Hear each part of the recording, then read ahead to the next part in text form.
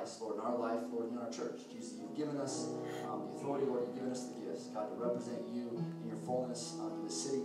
Lord, and I pray, God, you would give us some revelation this morning on what exactly that means and what that looks like. So, Father, we honor you, Lord, and we thank you for all that you've done. And in Jesus' name, we pray and believe these things. Amen. Amen.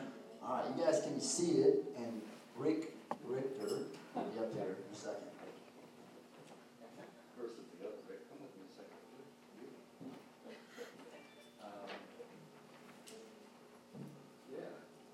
You guys can hear me well enough, right? Yes. Yeah. Luke and Sarah are headed right after church to Vermilion, South Dakota. But really, it's really been on my heart to pray for them before they go. And the reason being is this is not like another trip to Vermilion. They've been to Vermilion a lot of times. They can close their eyes, the car drives itself. They know how to get there. But this isn't like another trip. This is like the beginning of something that is in keeping with the investment that's been made in Vermilion. And it's in keeping with a piece, a very important piece of what the mission of EOSIS is really all about. And how God is going to put all this together and do all this, it'll unfold that this is a significant step. And so we just want to cover it. We just want to bless it as it goes. Does that make sense? Yes, amen. All right, so I'm going to come this way. Okay, I'm going to yell right in your ear so you'll never forget this part. All right. Father, we just thank you so much for what you're doing. Yes. Father, your word says what you sow is what you're going to reap. And Father, it says the measure you give will be the measure you receive. And so, Father, there you have proved yourself generous, Father. You have proved yourself willing, and you have proved yourself steadfast. And Father, what you started, you're going to finish.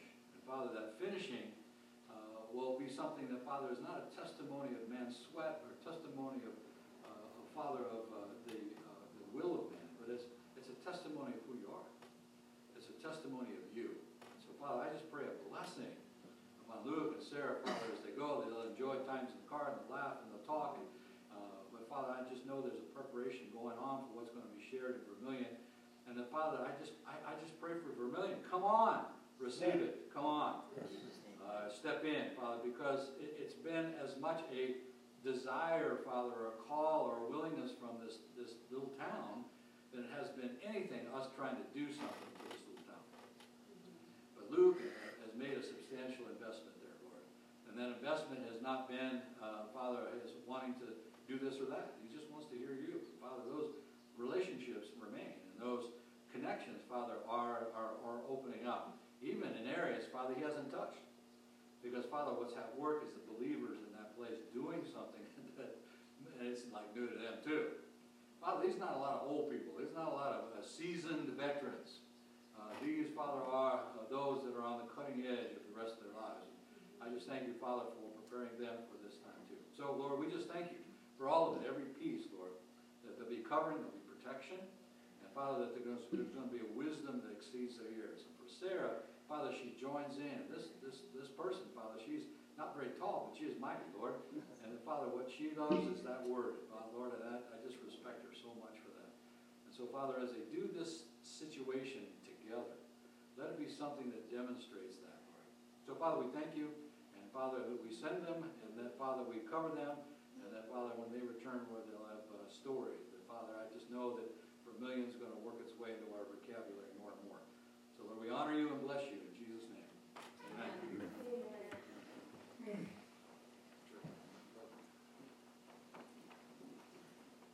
Amen. Thanks for that, guys, joining in on that. Yeah, we're excited to make the 9.5, 10-ish hour drive this afternoon, which will be good. Need the clicker. But today we're continuing the book of Ephesians. We'll be doing verse 11 this morning, and the title of the sermon is Not a Fraction, but the Fullness. And before we jump into this scripture specifically, just want to put the importance not on Ephesians 4:11 through 16 because we talk about it a lot, but we talk about it a lot because it's important. And it's really the unfolding of what's happened so far in the first 3 chapters of Ephesians. And now this is the practical application, how we actually accomplish what we've talked about so far as a church. So I just want to run us back through how in chapter 1 we talked about the church is called out. That before the foundation of the world, Christ called out the church that we would be in him and have this special calling in him. And in chapter 2 we talked about how the church is a family. That by the blood of Christ, these two Gentiles and Jesus have been brought near to one man, and that we are family in Christ. In chapter 3, we talk about the mystery. That now that all this, from the prophets all the way up to Christ, there's been this revealing of bits and pieces of the whole picture. But now the whole picture has been revealed through the church. And now through the church, the manifold wisdom of God would be made known, not just to the world, but it says even to the angels. That we would teach things to the angels that they could never know by sitting in the presence of God, by what he accomplishes through the church. And then we get to chapter 4, and he says, therefore, walk in a manner worthy of the calling with which you've been called. And this calling has been laid out through chapter 1 of being called out, chapter 2 of being a family, and chapter 3 of the mystery that the church is. Now, as we get to chapter 4, verse 11 through 16, we talk about being a team. And being a team is how the practical application is laid out for us to walk in a manner worthy of the calling which we are called. So this morning we are going to focus on verse 11, but I just want to read 11 through 16 to kind of get the grasp of the model that we'll be looking at. So in verse 11 we see, he says, and he himself gave some to be apostles, some prophets, some evangelists, some pastors and teachers, for the equipping of the saints for the work of service, to the building up of the body of Christ, until we all attain to the unity of the faith and the knowledge of the Son of God, to a mature man, to the measure of the stature which belongs to the fullness of Christ. As a result, we are no longer to be children tossed here and there by waves and carried about by every wind of doctrine, by the trickery of men, by craftiness and deceitful scheming. But speaking the truth in love, we are to grow up in all aspects into him who is the head, even Christ, from whom the whole body, being fitted and held together by what every joint supplies, according to the proper working of which of each individual part, causes the growth of the body and the building up of itself in love. When we read that scripture, especially these last 3 verses, there's nobody that doesn't want to be in that church. There's nobody that doesn't really want to experience this, especially when we look at these aspects of coming into all aspects of him, not just part, but being able to come into the fullness of who Christ really is. But when we look at verse 14 and 15 and 16, how encouraging and hopeful this is, we can't get there without first starting in verse 11. We need all the parts. And that's what comes back to our title. Back up real quick. Not a fraction, but the fullness. See, Jesus says here in chapter 4 that he has given gifts to men. He's given gifts to men because through these gifts and through the body is how we accomplish this calling which he has called us to. And that the 5-fold ministry that we're going to talk about today in verse 11 really represents the full character of Christ. That it isn't about one specific gift or one specific interest that we have, but it's about the fullness of what Christ is doing. I want you guys to think about this for a second from the aspect of a car. If you guys had a new car, maybe you got brand new engine in there that's custom made, you got some new tires. Kayla needs a car, we're going to buy her a car, brand new car. And if you ask, as Kayla's going through a car trouble, what's your favorite part of your car? And say you said, man, my favorite part of the car is this engine and these brand new tires I got. So we said, man, that's awesome. So the next day, you got up, you walked into your garage, and the only thing in your garage was the engine and the tires. You'd be pretty disappointed, right? If the only part of the car you had was the favorite car, or was your favorite parts, because those 2 parts by themselves don't do you any good. There's no function to your car with just an engine and just tires. Well, the thing we're really going to hit on today and look at is, do we really embrace the fullness of the character of Christ? Because if we just take the bits and pieces that we like the best, and we put those together, and that's how we try to live our Christian life, I'm going to argue that really that's like trying to drive your car with just the engine and the wheels. It's not going to get very far. Or even you look at a car and say you got all the pieces, but you didn't have your brakes. You know, you can drive at your own risk and the risk of everybody else, because you're probably going to hurt yourself, and you're probably going to hurt other people. In the same way, without the fullness of who Jesus Christ is, not only do we hurt ourselves, but in the long run we hurt other people, because we're giving them a mixture of ourselves, we're giving them a mixture of Christ, and they never get to experience the fullness of who he is, because we cling to our favorite parts, or the parts that make us feel the best, or maybe even the parts that we are the most gifted in. I don't know if you've ever seen this, but You have a church who maybe they are you can kind of fill in the blank church, that they're the outreach church, or they're the preaching church, or they're the teaching church, or there's a specific area they really focus on, and we really don't become the body in that way, because everybody that comes there is kind of, everybody's a hand, because everybody's getting this one thing and they get drawn towards a specific leader or a specific event or a specific ministry. And in that, we never get that full picture of what Christ is doing, just in the same way that a car with just the engine or just the tires, that's not what a car is. It's a piece of the car, and it's a great piece. But without the other pieces, it's very, very limited. And see, without the fullness of Christ, really what happens is verse 14, it says, because of what happens in verse 11 and 13, that we're not children tossed to and fro. But without the fullness of Christ, we are children who will be tossed here and there by waves and carried about by every wind of doctrine, by the trickery of men, by craftiness and deceitful scheming. And we look around Fort Collins, I wonder how many denominations there are in Fort Collins. There's been so much division, so much argumentation on specific parts of the Word, and I really believe it's due to this lack of the completeness of Christ and what we do and who we are as the church. And I was really praying this week. Me and Jim talked about this a little bit on Friday, but I was really praying, why is the fullness of Christ seem to be missed so much in the church, or even this structure? I mean, before I even got to ESS, I'd read it in the Bible, but I had never heard anybody talk about an apostle. I never heard anybody talk about a prophet, or really even an evangelist in the church, just maybe Billy Graham on TV or whoever it was. And I was really wondering, why is this that we don't hear this vocab, we don't hear the fullness of Christ very often? And the thing the Lord really challenged me with, that he's been challenging me with lately, is how much do I really want to be like Christ? Not just the bits and pieces, but like Christ as a whole. When we look at who Jesus was, that he spent 40 days in the wilderness with the devil without eating or drinking. Who wants to do that part? Or who wants to have your best friend like Jesus had betray him, or your family think you're crazy? There was a million things that Christ went through that Paul talks about of knowing the sufferings of Christ.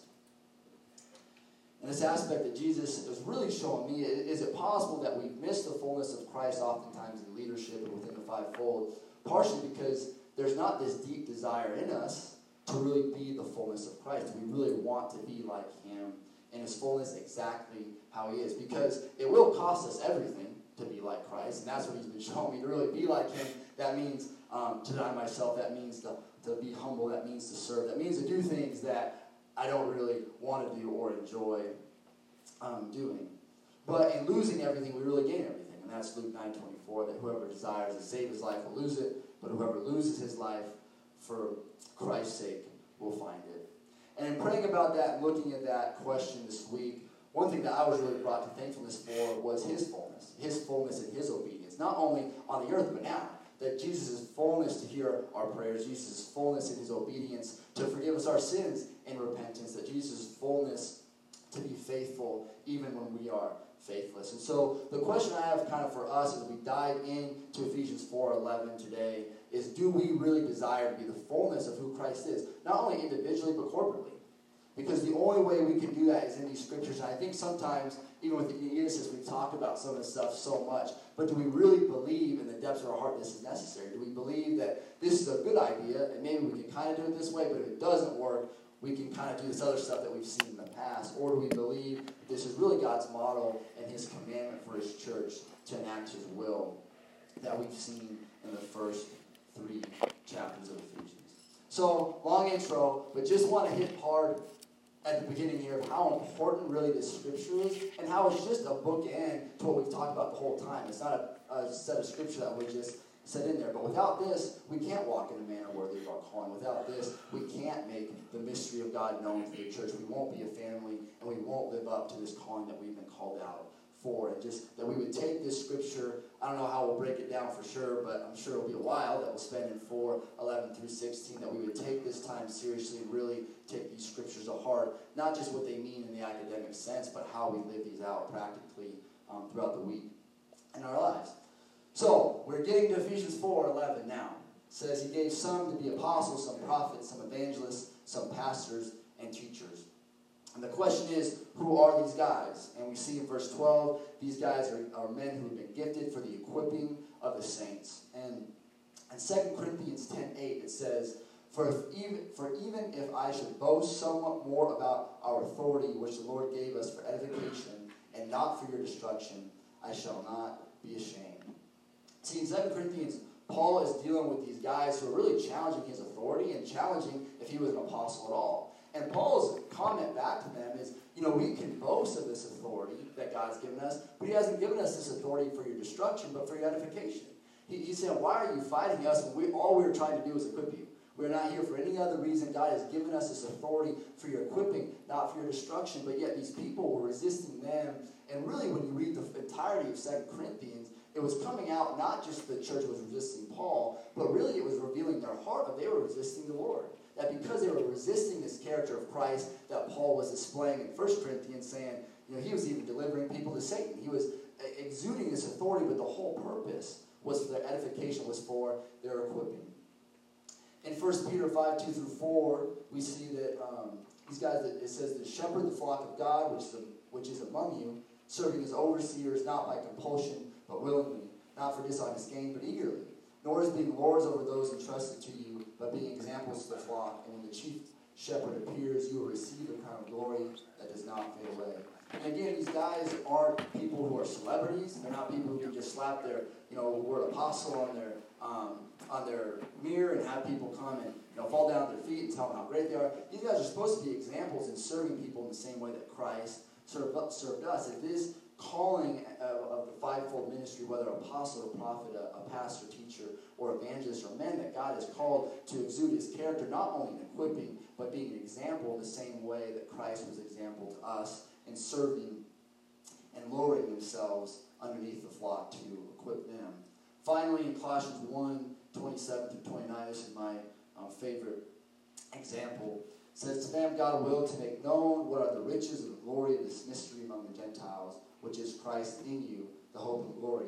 Him we preach, warning every man and teaching every man in all wisdom, that we may present every man perfect in Christ Jesus. To this end I also labor, striving according to his working, which works in me mightily.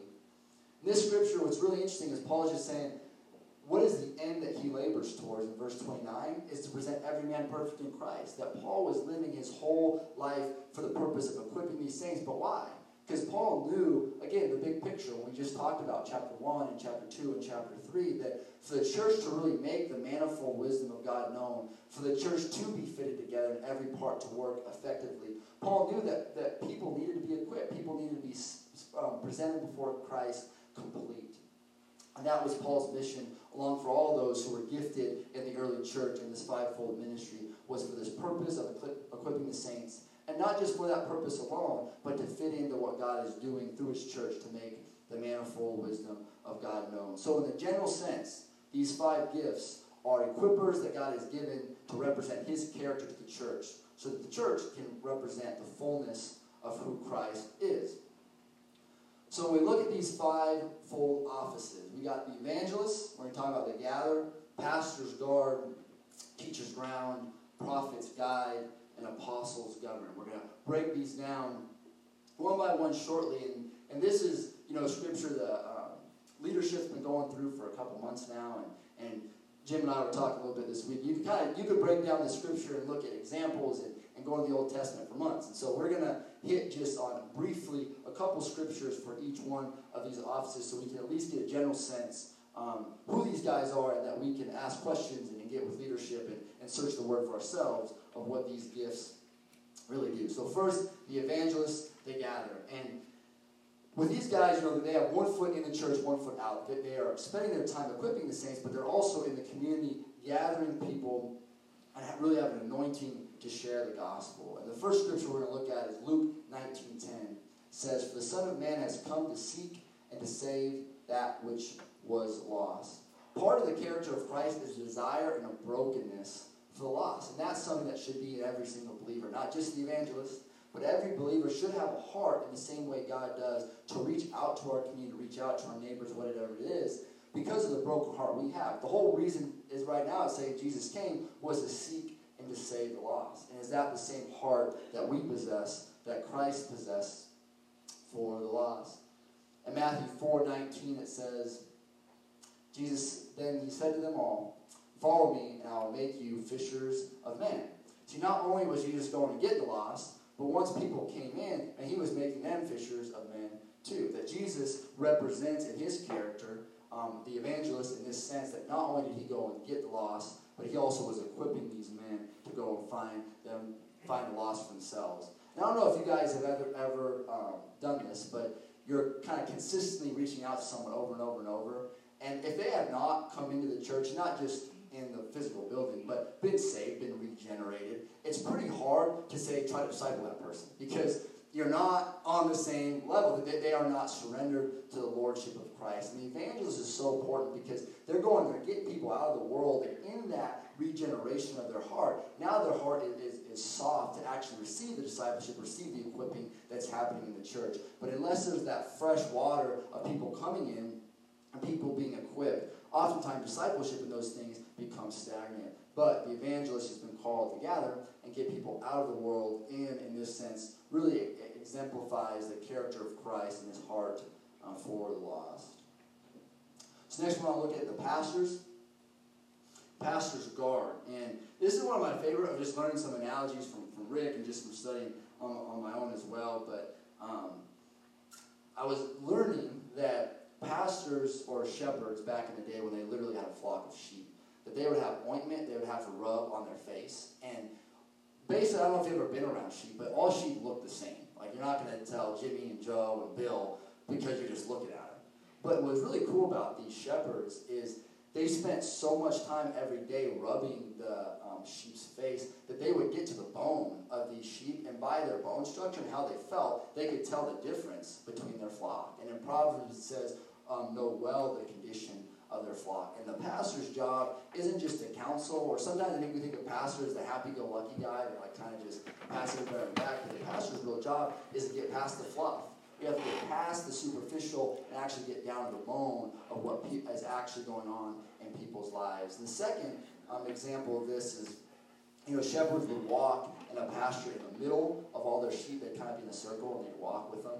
And the sheep could kind of start to wander off a little bit. And, they had the hook on their staff, and the bottom of it had, a heavy, more like rock or something. And so when the sheep would start to wander off, the shepherd would hook the sheep, bring them back in, hook the sheep, bring them back in. But if the sheep did it more than like 2 or 3 times, again, I don't know if you've been around sheep, but they're super stubborn. They've learned a habit already, if it's already been 3 or 4 times. And so that habit's not going to get broke by you just guiding it back in. So what the shepherd would do is they'd turn around the staff, they'd break the leg of the lamb, or the sheep, whatever it was. They'd put the lamb over their shoulders and hold that leg straight. And so the bone would begin to heal, and then they would go at the end of the day, lay them down, and allow that healing process to start. But then when that sheep's foot or leg healed, the next time they started to wander, they guided them in. They didn't do it this 3rd or 4th time because they knew what it was like to have their leg broken. In the same way that pastors aren't just here to counsel us or to make us feel good, but really are often the people who are going to lead us to repentance, people who are going to be in the lives and know the details of our lives to actually hold us accountable to what's going on a day-to-day basis. We see this in 1 and 2 Timothy. Paul's writing to a pastor, someone Timothy is leading the church of Ephesus, and he says, "Those who are sitting rebuke in the presence of all, the rest also may fear." Sounds kind of harsh, sounds kind of scary, but that's what the pastor's meant to do, is to know what's going on in the church's life so that we don't have in 1 Corinthians it says, little leaven leavens the whole lump. And the pastor, by actually knowing the sheep, keeps that from happening within the church. 2 Timothy 4:2 says, "Preach the word, be ready in season and out of season, convince, rebuke, exhort with all long-suffering and teaching." The last little story about pastors I think is cool is that in the midst of being with the sheep, in the midst of knowing the sheep and getting past the fluff, all this stuff that they're doing, they are taking care of the sheep, they're guarding them from wolves, but also, you're around sheep all day, you might get some sheep poop on you. You actually get in the midst of the problems, you get that stuff all over you. But the thing about pastors, they love that. They love people's problems, they love being in the lives of people, they love getting the people poop, the sheep poop, on them. Because that's what God's called to do. And they demonstrate that heart of Christ. That Jesus, he knows us so deeply, but yet he still loves us. And the pastor demonstrates that heart, even though they kind of know the worst parts about us, but they know us, and they love us, and they're able to equip us in this aspect of repentance, in this aspect of discipleship, to really know the heart of God, not only in his correction, his rebuke of us, but also his long-suffering, his kindness that he displays to the church. Teachers ground. And I think teachers get miscommunicated a lot of people who just know a bunch of stuff, they know a bunch of history, or they have a lot of academia and can just dispense a lot of information at us. The teachers aren't meant for just a bunch of information, but teachers are really meant for the biblical literacy of the church, to know the deep things of God, and not just to know the what behind things, but to know the why. Not just what God said, but why he said it, really God's heart behind the word. And we see the benefit or the repercussions of this in Hebrews. He says, for though by this time you ought to be teachers, you need someone to teach you again the first principles of the oracles of God. And you have come to need milk and not solid food. For everyone who partakes only of milk is unskilled in the word of righteousness, for he is a babe. But solid food belongs to those who are full of age, that is, those who by reason of use have their senses exercised to discern both good and evil. By the word of God being in us, one thing that will happen is we will be able to exercise and discern both good and evil. Things get confusing. In Proverbs it says there's a way that seems right to a man, but its end is death. That there's things that may seem right to us or we may get a good idea about. But what does the Word of God say about these things? And the teacher has his job of grounding people, giving them a foundation, giving them substance, giving them content to our lives. And Psalm 119, just a good scripture, a lot of you I'm sure know, says, your word I have hidden in my heart that I may not sin against you. That the teacher is not just a information dispenser and is not just John MacArthur that we can find on the internet, but someone who is in the local church who, again, knows us. That it's not like they're dispersed from our relationships and those kind of things, but somebody who knows us, who can add biblical literacy and a biblical lens to the way we live our lives. And really, Jesus did this perfectly in the way he did the parables, that he displayed teaching and what the kingdom of God was. He didn't just tell people information. The Jews at that time, they had all the information they needed. They had the first books of the Bible memorized. They had all the intellect that you could ever need. But what they didn't understand was the kingdom of God. They didn't understand the heart of God behind his laws and what he had for them. In the same way, the teacher is providing us an anchor into the heart of God by his word and how we can test all things. So those three, the pastor, the teacher, and the evangelist, are gifts who are supposed to be local church. They're to a local body where the prophet and the apostle are translocal, where they may not be in a specific church, but they have been given maybe a network of churches or multiple churches to invest in. When we look at prophets, the main thing they do is guide, they align us with the heart of God. In 1 Corinthians 14, when you guys have time, it'd be a great chapter to read about prophecy as a whole. But just three quick scriptures out of that chapter I wanted to highlight. It says, pursue love and desire spiritual gifts, but especially that you may prophesy.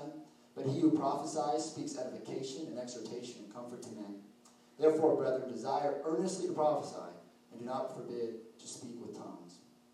I wish Bill was here, but the thing Bill always says is, everyone is a prophetic person. He says everybody is a prophetic person. And this, I think, backs up what Bill is saying is, Paul's saying, I desire that everyone should prophesy, that it wasn't something that just for the prophet, but the prophet's role is not only to guide the church and hear from the Lord, but the prophet's role is also to equip the body for a prophetic culture. And what does prophecy do? It says it speaks edification, exhortation, and comfort to men. Why does it do this? It's because it's bringing us back to our alignment with God and really speaking the identity of what Christ has done in us. That prophecy brings identity and brings alignment back to us with the Lord.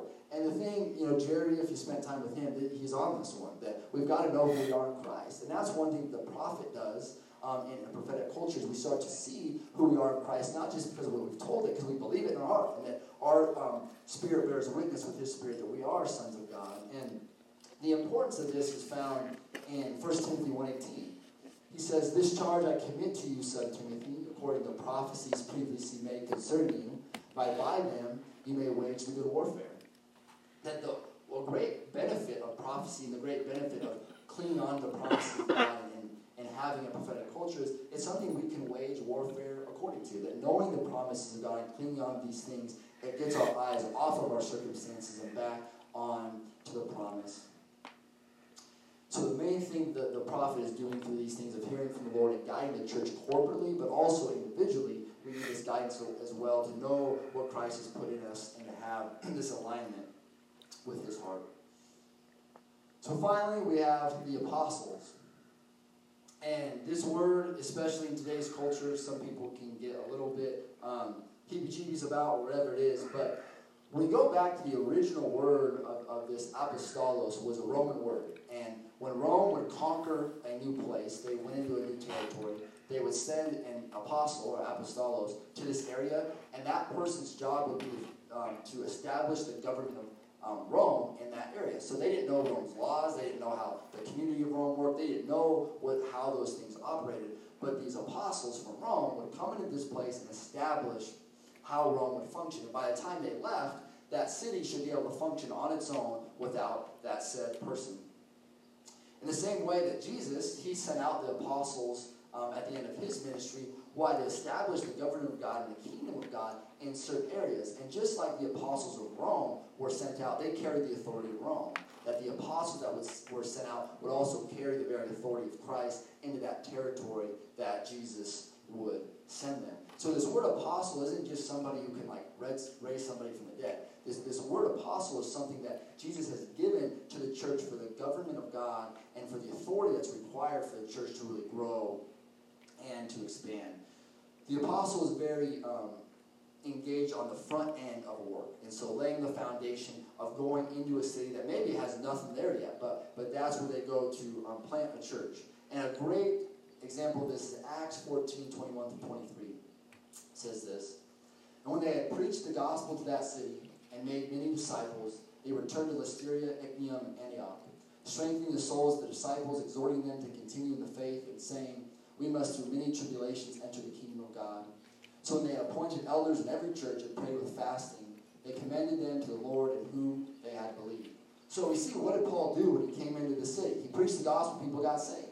As people got saved, he made disciples. As disciples were made, down in verse 23, he appointed elders in every church and prayed with fasting, and they commended them to the Lord in whom they had believed. That these places that Paul went into were able to be self-sufficient when he left. That he was able to raise up people and then still provide the governing and for the future. And obviously, the epistles came back to these places. But he equipped these people to be able to have leadership and run really just as well with or without him.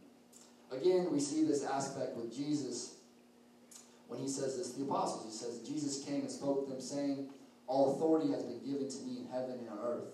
Go therefore and make disciples of all the nations, baptizing them in the name of the Father, of the Son, and of the Holy Spirit, teaching them to observe all things that I have commanded you, and lo, I am with you always, even to the end of the age.'" Amen. That as Jesus sent these guys out, he sent them out with authority. And that's the same thing that the role of the apostle isn't only to raise people up, but also is the gift to be able to send people out. To be able to raise people up and send them out with the same authority to go to the next province. Just like Rome did, they sent them out to the next province. As the church would expand, the apostles would send out these workers to the next region. So, we come to the summary of evangelists gathering, and they're getting people out of the world, pastors guarding of this in our everyday life, and teachers grounding, prophets guiding, and apostles governing. But the question I have for us today is, I know it's a lot of academic information. What is this? What is that? How do these work together? But when we really look at the heart of God in these areas, and is this something that we really desire to have the fullness of Christ in us? That when we look at this first one, we really want a heart that's broken for the lost. You see Paul in Romans 9 says that he wished he could be accursed for his brothers. He said, I wish I could be cut off from Christ so that some more could be saved. Is that something that's in our heart? And if it's not, is it something we really desire to be in our heart? Because that is the character of Christ. And it's really easy to say, well, my role is an evangelist, so I'll just go do this other job over here. Well, it may not be to be an evangelist, but your role as a believer in Christ is to have a heart that's broken for those who are lost in this city. Second thing, we look at pastors. And honestly, do we want somebody who knows us that good? Do we want somebody that knows us past the fluff, that gets down to the bones of who we are, that can hold us accountable? Not just for something they think we did, but something they know we did because they know us, and something, and truly that parental or shepherding figure in our life. Is that something that we want? Do we want somebody who can lead us to repentance within the church? Third thing of the teacher, of God's heart, not just to know what, but to know why. And again, this takes more than just studying things academically, but really to be in that secret place and for the Holy Spirit to teach us and convict us of the whole counsel of God. Again, there's things that really encourage us in the Word, and there's things that maybe trouble us in the Word. They bring the fear of God on us in the Word, and we desire to know the whole counsel. Finally, and then with the prophet, see John the Baptist, man, he says to the Pharisees when they're coming, he says, who freed you from the wrath to come? Bill was here, man, I guess that was about 8-9 months ago, but gave us a word that we agreed with the Holy Spirit. Do we want somebody who can be here that actually hears God and can speak into our lives? Do we want that challenge from someone who is gifted prophetically, that doesn't lace it up and in a nice form, but actually gives us it straightforward? And finally, do we want an apostle? Do we want that character of Christ in our lives? Man, somebody that's going to hold us to a standard. Paul, a lot of people didn't like Paul. That's why he even wrote 2 Corinthians. They didn't want Paul around. Even though this guy had come and he raised that church up from the ground up and invested in these people with his whole life, it came to a point where he started holding them accountable, and they didn't want him around because they thought that he was too hard or his leadership was too abrasive. But when we look at these, I don't want to just point out the bad things. We pointed out the good things of these gifts, but it comes with both hands. And a lot of times I believe there's so much church hopping, there's so much denominations, because people run into one of these, it just rubs them wrong, and they don't want to be around it. And as the church, some of these rub us wrong, and we don't even want it in our church. But the truth is, if we ever actually want to change the city of Fort Collins, I believe that this fivefold ministry is absolutely necessary. I don't believe there's any other gifts or any other way that God's called us to do this, but this is it. I'm not saying they're it, he's it. And he is displaying himself through them. And that's the purpose. It's not to elevate these people, but he says straight in his word that he gave gifts. Why did he give the gifts? To equip the saints. Why? So we come to the fullness of Christ. We can't do that without the person of Christ being displayed through these individual gifts. And I pray that something that we will really consider as a group is there pieces in this that rub us wrong? Because if there is, that's going to pop eventually. And your rub isn't against a person, it's honestly against the Lord. Because it's that character of Christ that's getting displayed through that person that we don't like. And see, the body of Christ is not just the fivefold, but it's also the body. Are there other gifts in the Word that rub you wrong? It's not that those gifts or that person rubs you wrong. There's a great chance it's the Lord's gift and the Lord's character that is convicting us, and we don't want that in our life. I want to finish with this, and we can start to bring the worship crew up and get ready for the offering. Revelation 3:18 through 19. He's talking to the church at Laodicea. He says, I counsel you to buy from me gold refined in the fire, that you may be rich, and white garments, that you may be clothed, that the shame of your nakedness may not be revealed, and anoint your eyes with eye salve, that you may see. What's really interesting about this scripture, and I know we're starting to move around, but I hope you guys really catch this piece, is Laodicea, their main industry at the time was making eye salve. That was like their main industry. So if you think of like Detroit with the automobile business, whatever it is, when you think of a city that's known for something, Laodicea was known for making eye salve. That was their main business. And it's really interesting that Jesus is telling them, you need eye salve, when eye salve is the thing they had abundance of. And I think many of us this morning, we have heard maybe the scripture, we've been challenged with some of this stuff, and there's never been a time in the United States history or the world history where people have been more learned or taught in Christianity. But I really believe the thing that God is challenging us with is just like Laodicea, they had the eye salve, but they needed his eye salve. We have knowledge, but we need his knowledge. We have our ways, but we really need his ways. And I pray that us as a church would really look at this scripture and really look mainly at the character of Christ. And what is it that God's asking us to deepen our relationship with him and really invite him to challenge in our hearts personally. So we can bring up the offering. Father God, Lord, we thank you for all that you do. Lord, you are our provider. Lord, you are God, you have given us everything, Lord, when we had nothing to give you, Lord. And so we pray, God, that we would trust you with our finances, Father, here. Be this, God, that we would steward well what is brought in, Father, that we would all, God, in the way that we are led by your Spirit, give willingly, Lord, not out of obligation or because we feel like we have to, Lord, but because of wanting to give back to you what you've so freely given us.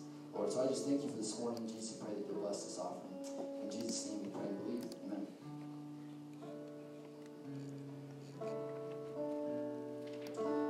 And the Lord is laying anything on your heart that you would like to share or bring a word, I really encourage you to do that. But as we look at these gifts, we look at the character of Christ, we need the whole thing, not the fraction, but the fullness of who he is. We can't just have the engine, the cars, but we need it all, and we need to hold each other to that standard. So if anybody has a word as we're closing the worship, please come up and share that.